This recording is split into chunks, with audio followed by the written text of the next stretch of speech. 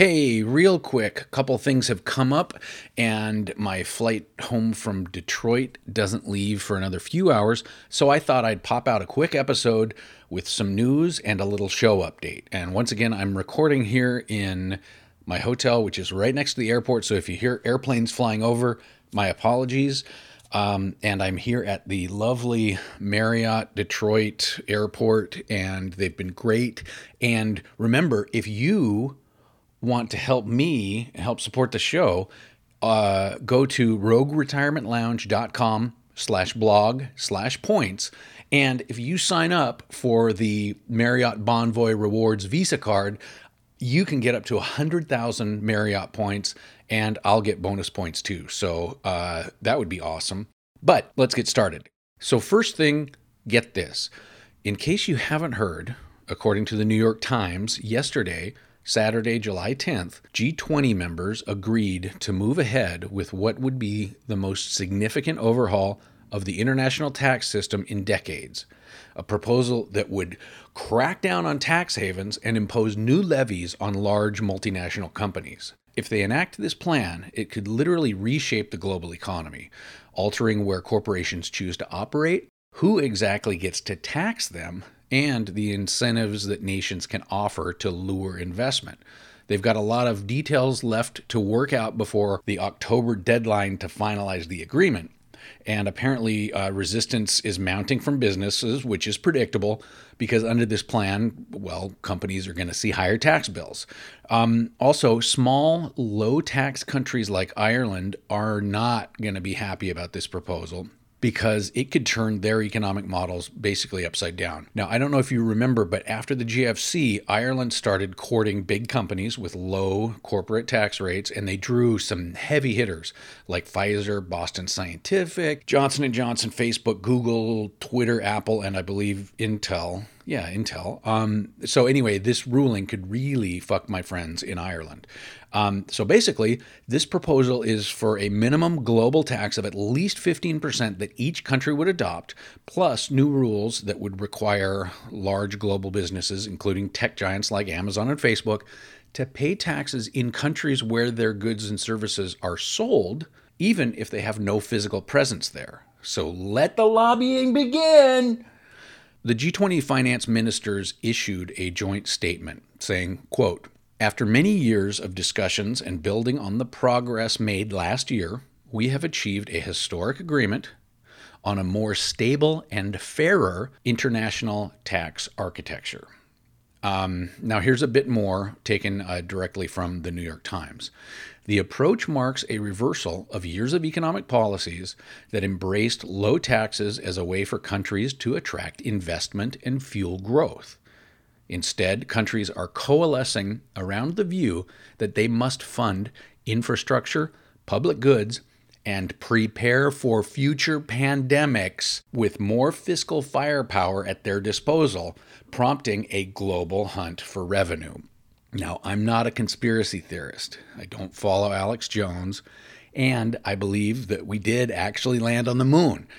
But the words, quote, "prepare for future pandemics," sent chills up my spine when I read this article. The last year and a half, we've witnessed a global concerted exercise in compliance testing, and we, the citizens of the world, passed with flying colors. Here in the States, we were convinced, contrary to, quote, "the science," that Home Depot employees are essential workers, but school teachers aren't.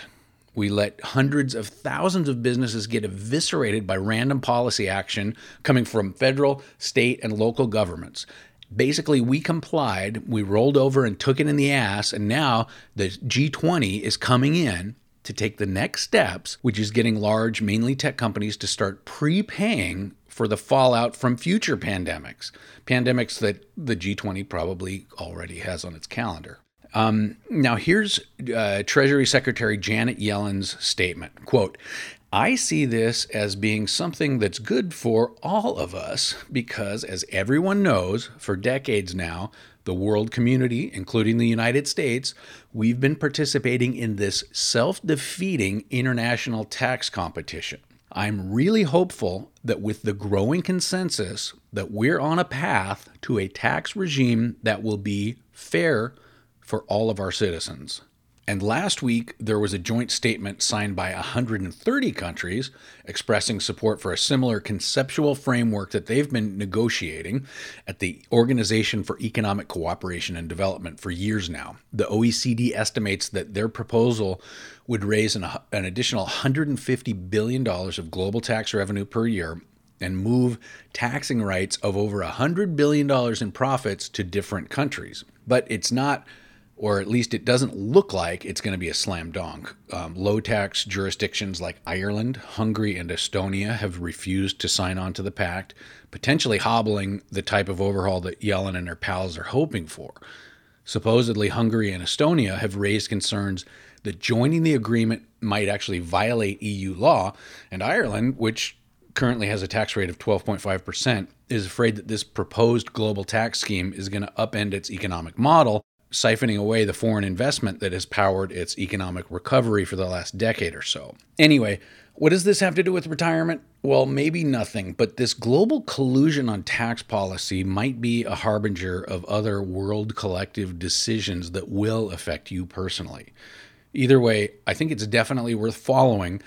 And let's be honest, Janet Yellen is a fucking creep, so pretty much everything she does is suspicious. Anyway, I will continue to keep you posted on this. So next up, I wanted to read you something that I recently found on one of the retirement forums that I hang out on. If you haven't heard of the early retirement site, it's early-retirement.org, and it's a pretty good place to lurk and see how other people manage their retirement planning. And this is it's a DIY site, so it's pretty interesting. But this post that I'm about to read caught my eye. And the headline is, Personal Finance Ignorance Among the Otherwise Intelligent. The post reads, last night we had dinner with a friend whose father was a Goldman Sachs bond trader in Manhattan for 32 years. She grew up with limousines and even helicopters on demand. I know that her privileged upbringing causes less sympathy, but she is a hardworking attorney and a fully responsible person whom we love as an amazingly good friend. We always assumed our friend would inherit many millions someday, and she might have assumed that too. It turns out, she learned last week, that her father was essentially wiped out through a margin call last year when the COVID recession struck. Beyond that, she doesn't know how he was invested. He's developed depression and other maladies, and his remaining assets are being spent down so that he can go on to Medicaid. We were shocked and saddened by her story. Okay, now quick aside here. Just so you know, in order to qualify for Medicaid, your net worth has to drop to below $2,000. That's right, $2,000. So this fucker had helicopters and limos, and now he's down to $2,000. How's that for mismanaging your fortune? So the post goes on. This was in the same week that my 81-year-old father, thankfully, reached out to me before liquidating his brokerage account with Bankers Life to buy some exotic whole life policy that his Bankers Life agent was trying to pimp him. In that process, I discovered this agent has my dad 100% invested in a single high-fee growth tech stock mutual fund. Apparently, this agent works with the modest income retirement community my father lives in. As gently as I could, I explained the risks of this portfolio, and he agreed to ask his agent if Bankers Life carries target date or retirement income funds. Sickening. The post goes on. My dad is an engineer who worked his entire life and continues part-time employment at 81. He's good with numbers, but could never be bothered to read a basic book on personal finance. He does seem to have avoided debt, thankfully, and he owns his little condo outright. He once had an IRA which he liquidated 30 years ago to buy a cabin, which is now long gone. Sadly, no matter how I slice the numbers he's finally provided me, he's looking at a 50% lifestyle reduction once he finally stops working. I'm just slack-jawed by these two examples of financial irresponsibility. Serenity prayer time, I guess.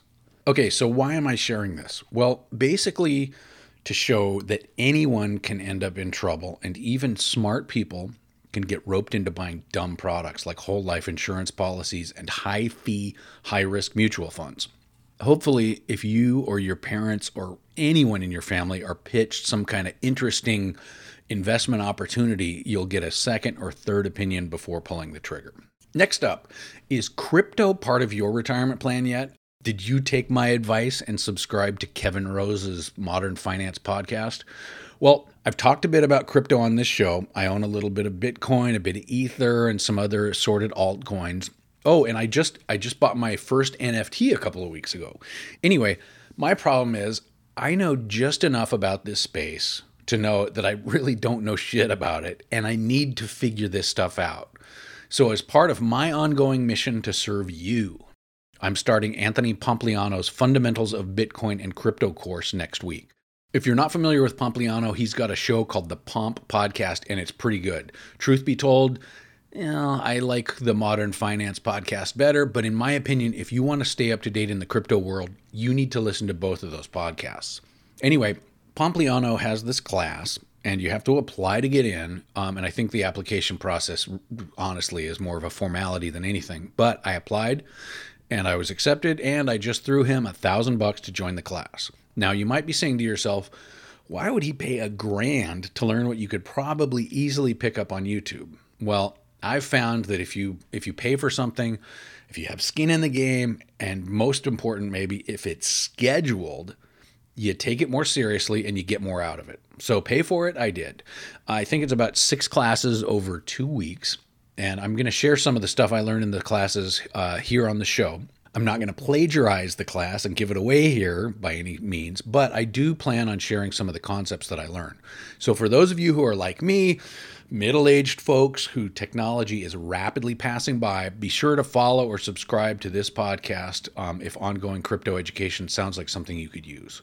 And wish me luck in the class.